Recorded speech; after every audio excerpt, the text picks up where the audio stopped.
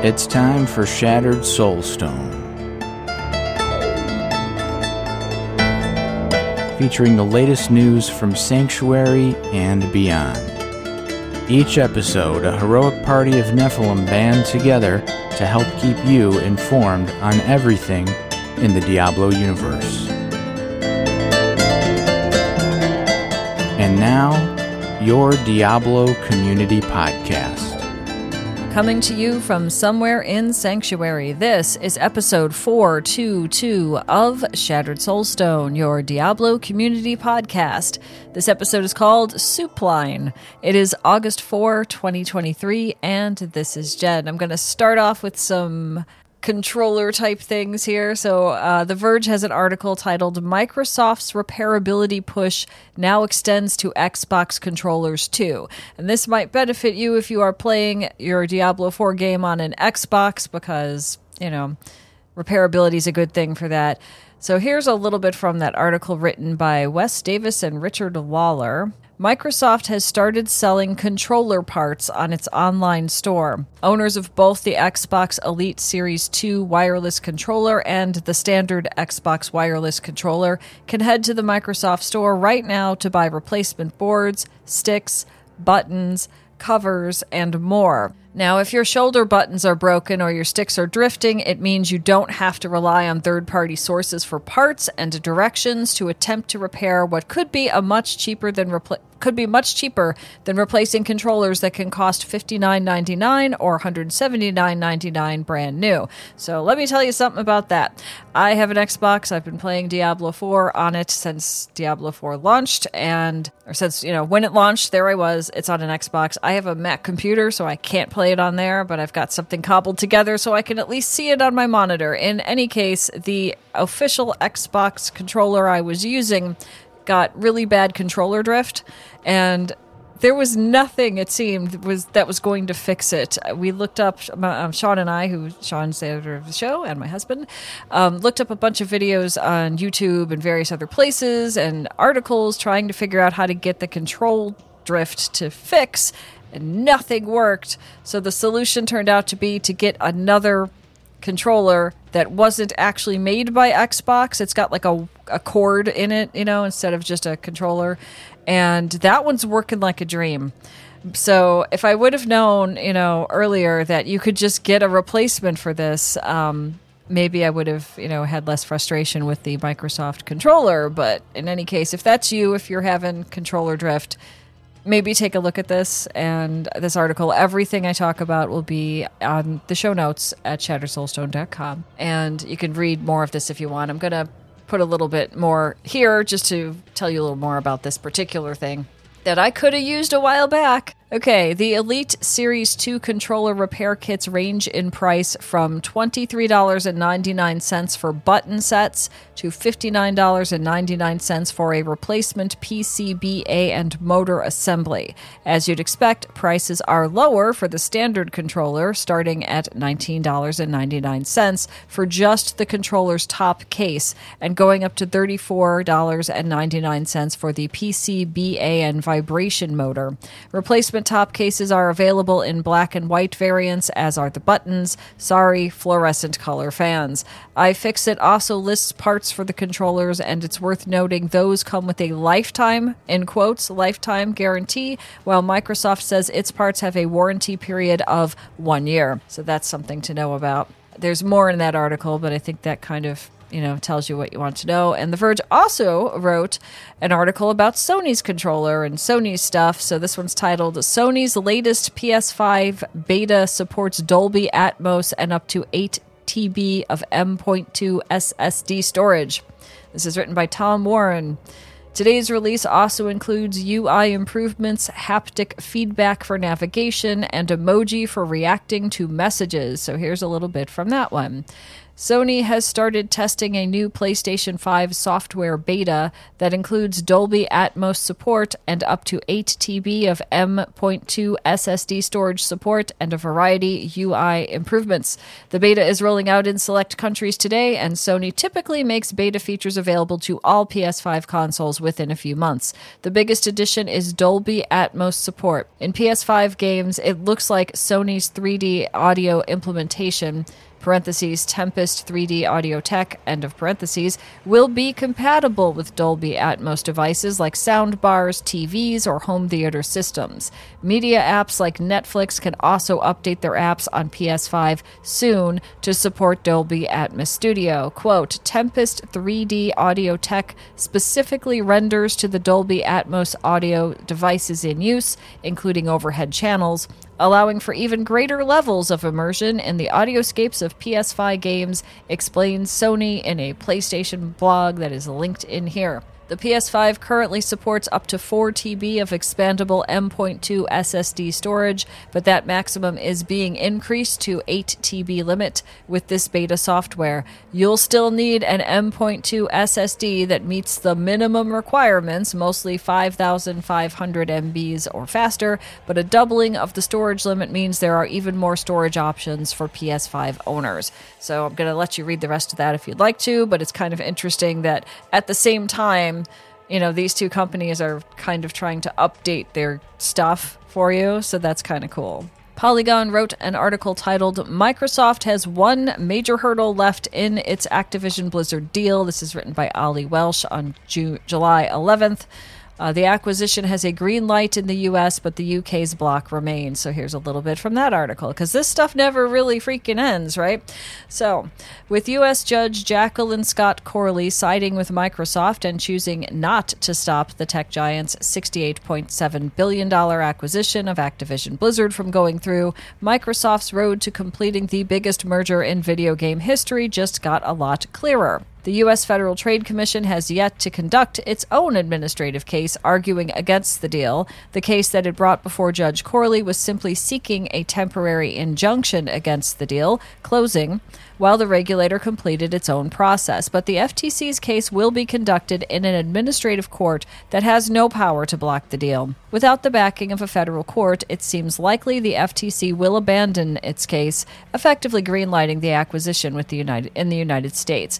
The European Union has already given its blessing to the acquisition. On May 15, the European Commission announced it was satisfied with the agreements Microsoft had signed to keep Activision Blizzard games available on rival consoles and cloud gaming services. But one of the three most powerful antitrust regulators remains opposed to the deal. The UK's Competition and Markets Authority said in April that it would prevent the deal from going ahead, citing concerns over its effect on competition in the small but growing cloud gaming market. Microsoft and Activision Blizzard have announced they will appeal the CMA's decision, but there's a problem. Their deal has a deadline, and it's coming up really soon. According to the terms of the deal, Microsoft needs to close its acquisition of Activision Blizzard by July 18. If it misses that deadline, it will need to pay Activision an eye-watering $3 billion termination fee. The date is before the appeals process in the UK is due to begin. Hearings before the UK's Competition Appeal Tribunal start on July 24. And there's a little bit more in here about, well, what can Microsoft do? On the 31st of July of this year, The Guardian also wrote about Microsoft. UK's CMA to hear more views on Microsoft's Activision Blizzard deal. Competition and Markets Authority gives tech giant hope after it blocked acquisition of Call of Duty maker. This is written by Dan Milmo, the global technology editor for The Guardian. The UK competition watchdog has said it will decide whether to clear or block Microsoft's $69 billion takeover of the video game developer Activision Blizzard by 29 August, as it gave fresh hope for the transaction by opening a new consultation on it. The Competition and Markets Authority, which had originally said in April it would block the deal to take over the owner of hit titles such as Call of Duty, World of Warcraft, and Candy Crush, is seeking public contributions on whether it should clear it after a new submission from Microsoft.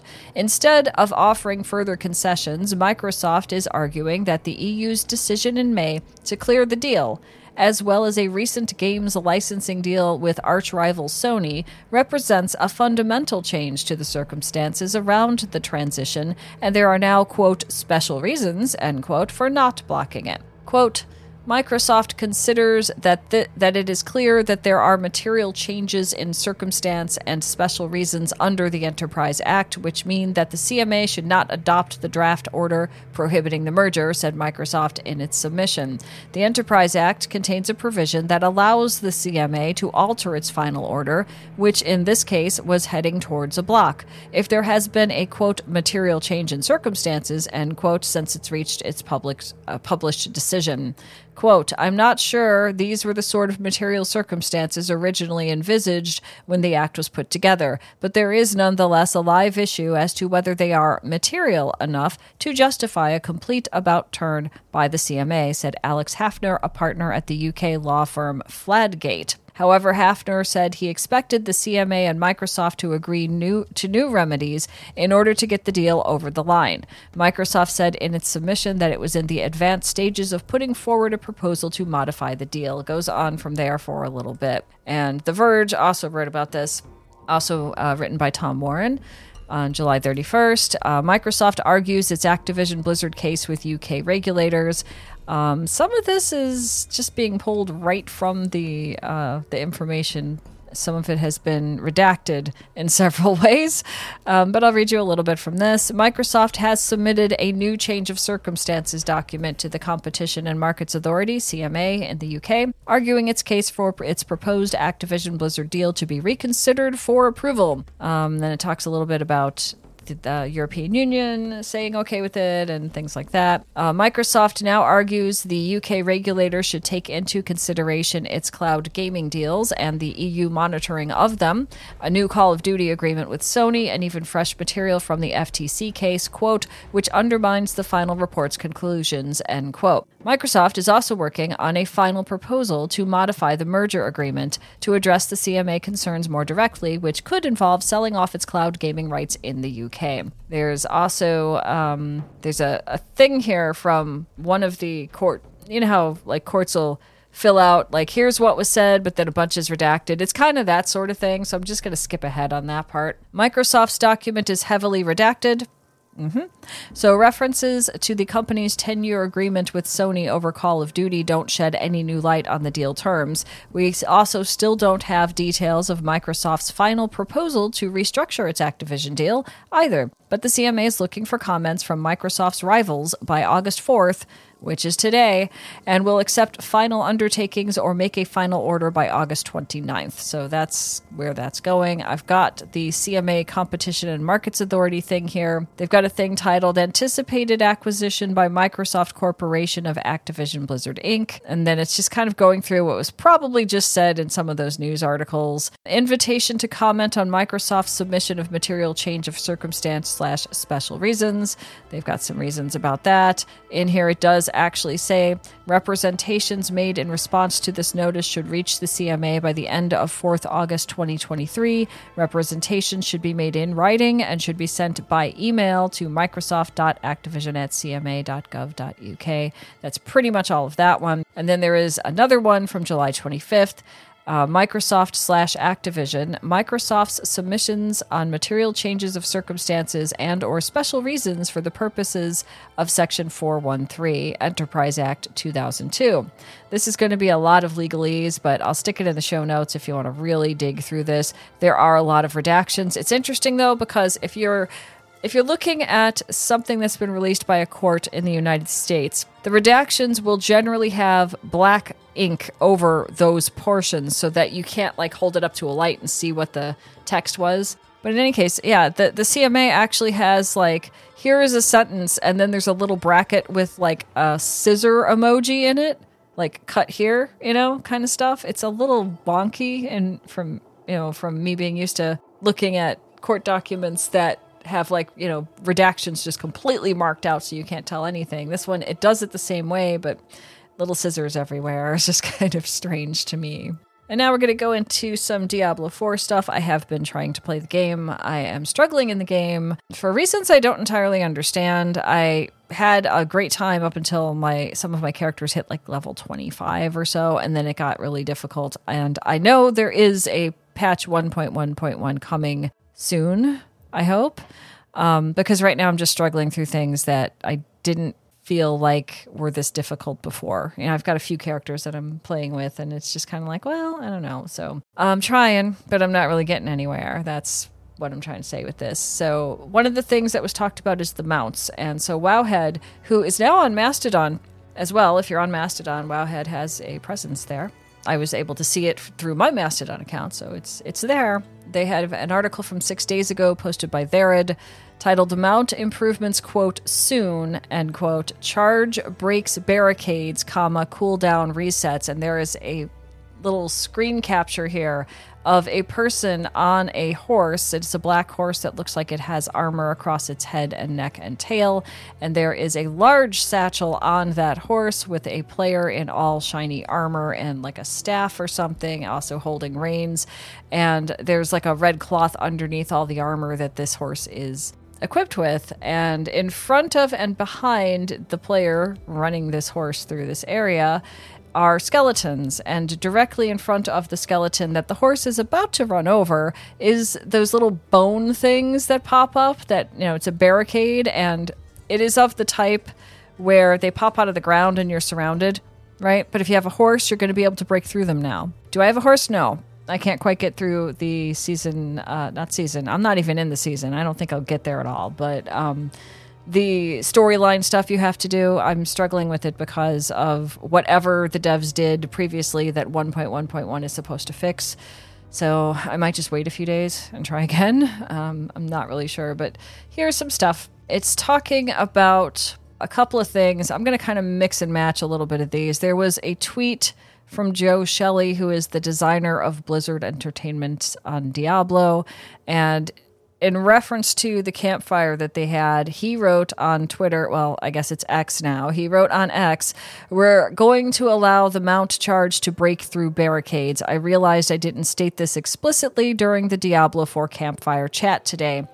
Someone had a suggestion. Someone named Adam said, next, make climbing or descending a ladder reset the mount cooldown. It makes sense for it to have one after fighting or using the dismount attack, but to dismount just to ascend a ladder and then have to stand on top of it for 10 seconds to remount is oof. Joe Shelley says, you got it. So that's a thing. And then there's another one in here that's unrelated to this article. So within the Wowhead article, you can look at the patch 1.1.1 campfire chat summary. You can there's a link to that.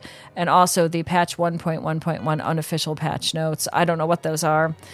But here's a little piece from the Wowhead article. Blizzard has acknowledged that the annoying barricades constructed by Sanctuary's habitants have become a pain point of the community. While it sounded like a fun development idea at first, the team is also working to solve other mount-related issues like overworld collision and controller bugs. Another small but meaningful change will be made to Another small but meaningful change will be made to the mount cooldown after climbing or descending an obstacle in the overworld. Right now, players will not be able to mount immediately after interacting with ladders, slopes, or other terrain obstacles. This will change in the upcoming mount update, according to one of Shelley's replies on Twitter. So that was the thing I read you on Twitter, which is kind of interesting overall. None of this affects me at the moment because I can't get a mount, but I'm trying. And I play really early in the mornings or really late at night, however you look at it. So I don't know, how interested I'm going to be in just kind of trying to slog through the game until it gets fixed. I'll give it another shot when it gets fixed. I've seen some things maybe are a tiny bit fixed, more than they were, but I don't know.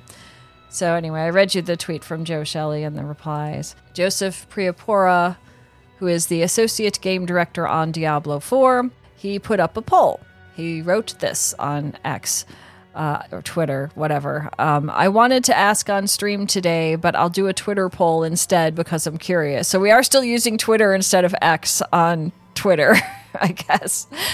Okay. What do you think the legendary drop chance for treasure goblins is at level 50 plus? ? So here was the options. You could choose 10%, 25%, 40%, or 50%. The vast majority of people felt that at 10%, you have a 42.6% chance. They must have calculated this by however many people picked that one for a treasure goblin. 25% chance was roughly pretty close to 25%. It was 29.6%, people thought.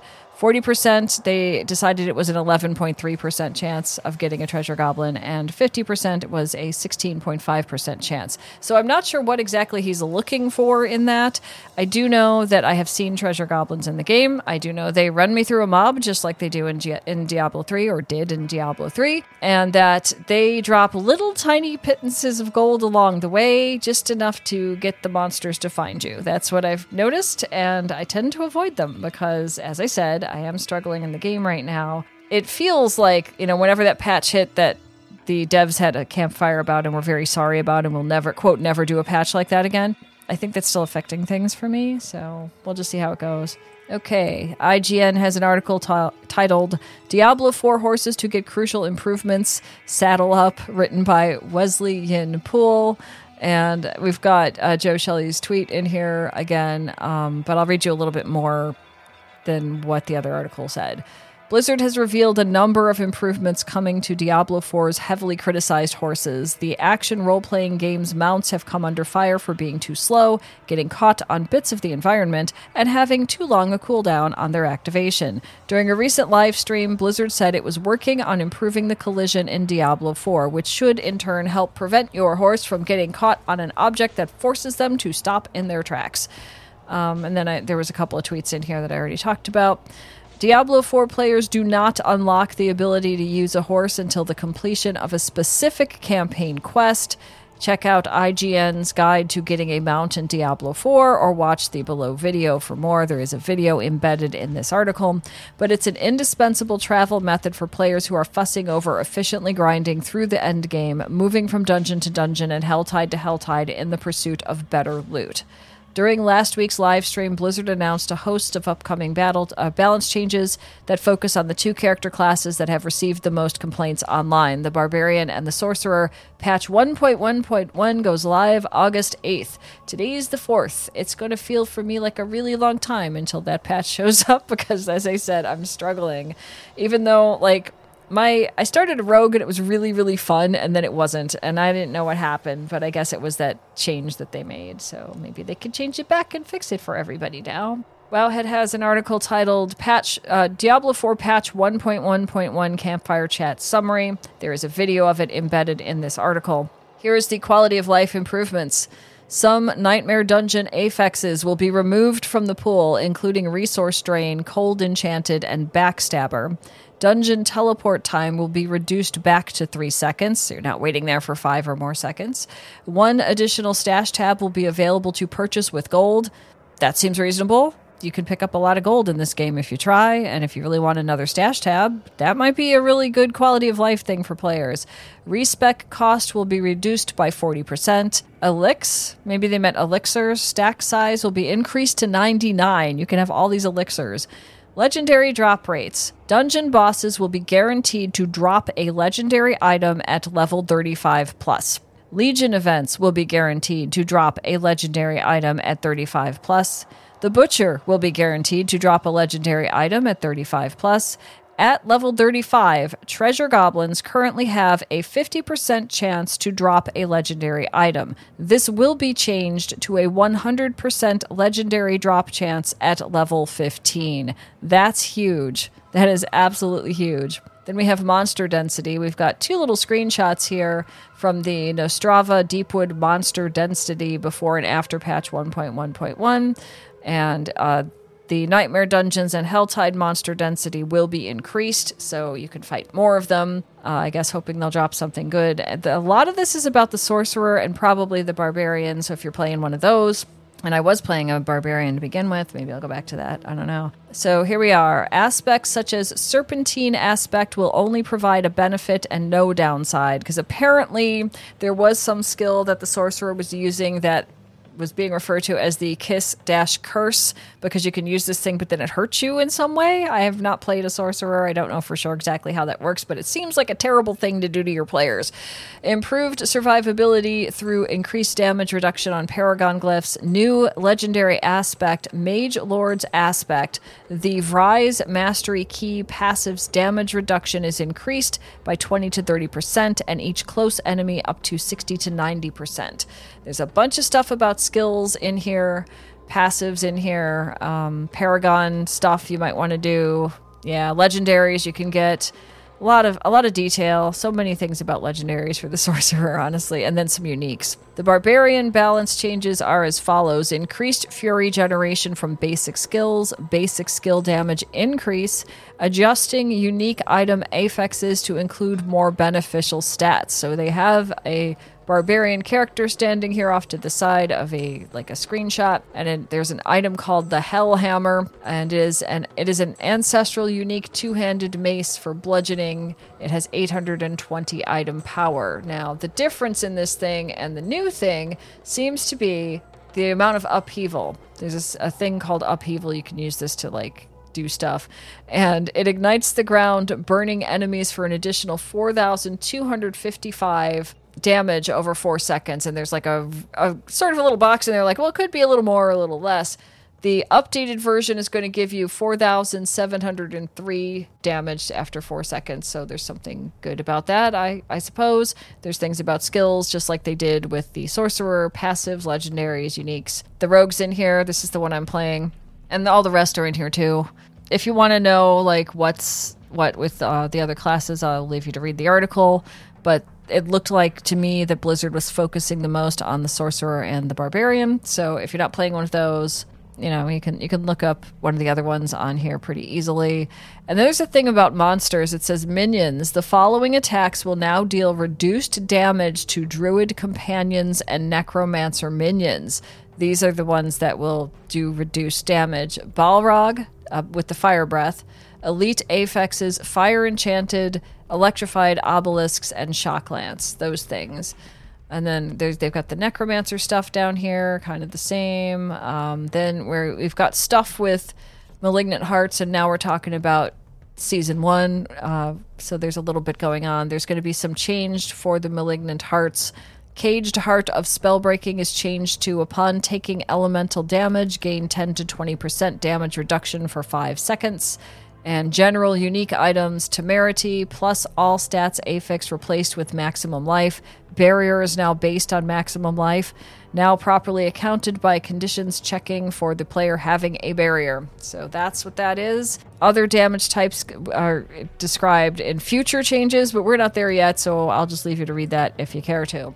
Icy Veins has an article called Diablo 4 Season 1 Week 1 Stats. Butcher deaths, number of created and max level characters, caged hearts, and more, written by staff. Here's a really great infographic as Blizzard have shred stats from Week 1. That's what it says. Probably meant shared, of the Season of the Malignant. Over 7 million characters have been created in the season, with almost 8,000 of those reaching level 11, and a whole lot of them are getting killed by the Butcher and Varshan, so let's take a look. So here's some stats for you. Level 100 characters, 7,772. Deaths by the Butcher, 3,550,175. Total monsters killed, 74.6 billion. Seasonal characters created, 7,112,819. Deaths by malignant monsters, 12,422,986. Malignant monsters slain, 831 million. Malignant hearts caged, 236 million. Deaths by Varshan, 1,401,707. And Varshan defeats, 7,994, 462. So that's how it's shaken out right now. Wowhead has an article titled All Side Quest Dialogue Compiled in Video Form for Diablo 4, written by Jez Artros, if I'm saying that right. So if you ever wanted to know more about the world of Sanctuary without having to play through every side quest, Reddit user InduxAxe did, and they went and created videos for each zone to showcase the great voice acting, storylines, and world building without all the pesky walking and combat. spanning all side quest stories from the mundane to the insane. Indudax, Inudax, took the time to compile the footage, in some cases providing almost 3 hours of story content in video form. And it has been embedded in the Wowhead article. So here's one for Fractured Peaks, one for Skosglen, one for Dry Steppes, one for Kehjistan, one for Hazawar. And you can just sit there and listen to all of those. If you've missed a quest, or if you had a quest that you're like, I don't want to do that one, you can probably watch and see the dialogue going on. I think that's kind of interesting, because I think that would help people if they're like, okay, well, I've got this quest I picked up and I don't know where I'm supposed to go. Maybe that can lead you towards where you're supposed to go so you can complete the quest and get more renown. Another article from Wowhead is titled Temerity Unique Buffed in Patch 1.1.1. Maximum Life, Barrier Scaling. That's the title of this one. Temerity. Oh, I should say who wrote this. Let's see. Oh boy, I can't pronounce that. I'm sorry, I can't pronounce this name. Okay, Temerity, the familiar unique that is likely sitting in your stash, is getting a hefty buff that will impact many endgame builds in patch 1.1.1.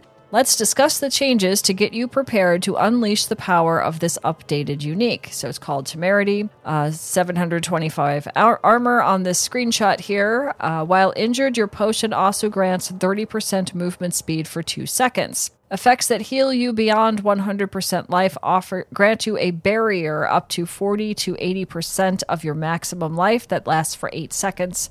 And then there's a little story portion underneath that, which Blizzard likes to do with its weapons and armor, and I think it's cool. I'll leave you to read that.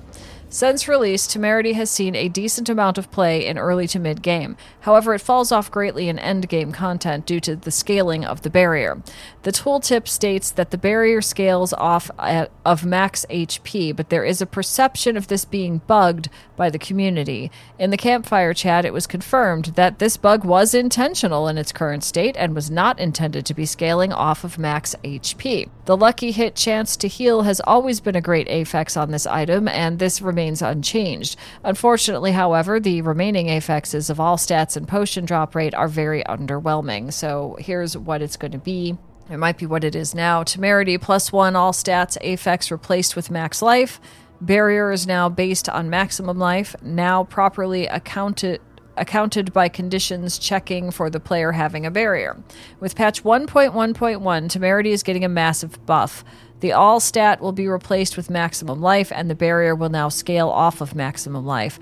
One other change being brought to this unique is that the barrier effect from this item will now properly account for conditions that check if the player has a barrier.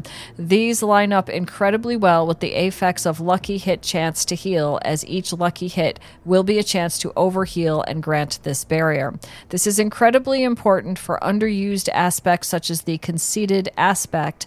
With the increase in barrier to scale with max HP, this unique will now fit nicely into many endgame builds that actively look for barriers or are looking for a little more survivability. And there's some stuff beyond that. It looks like it's a necro thing, maybe?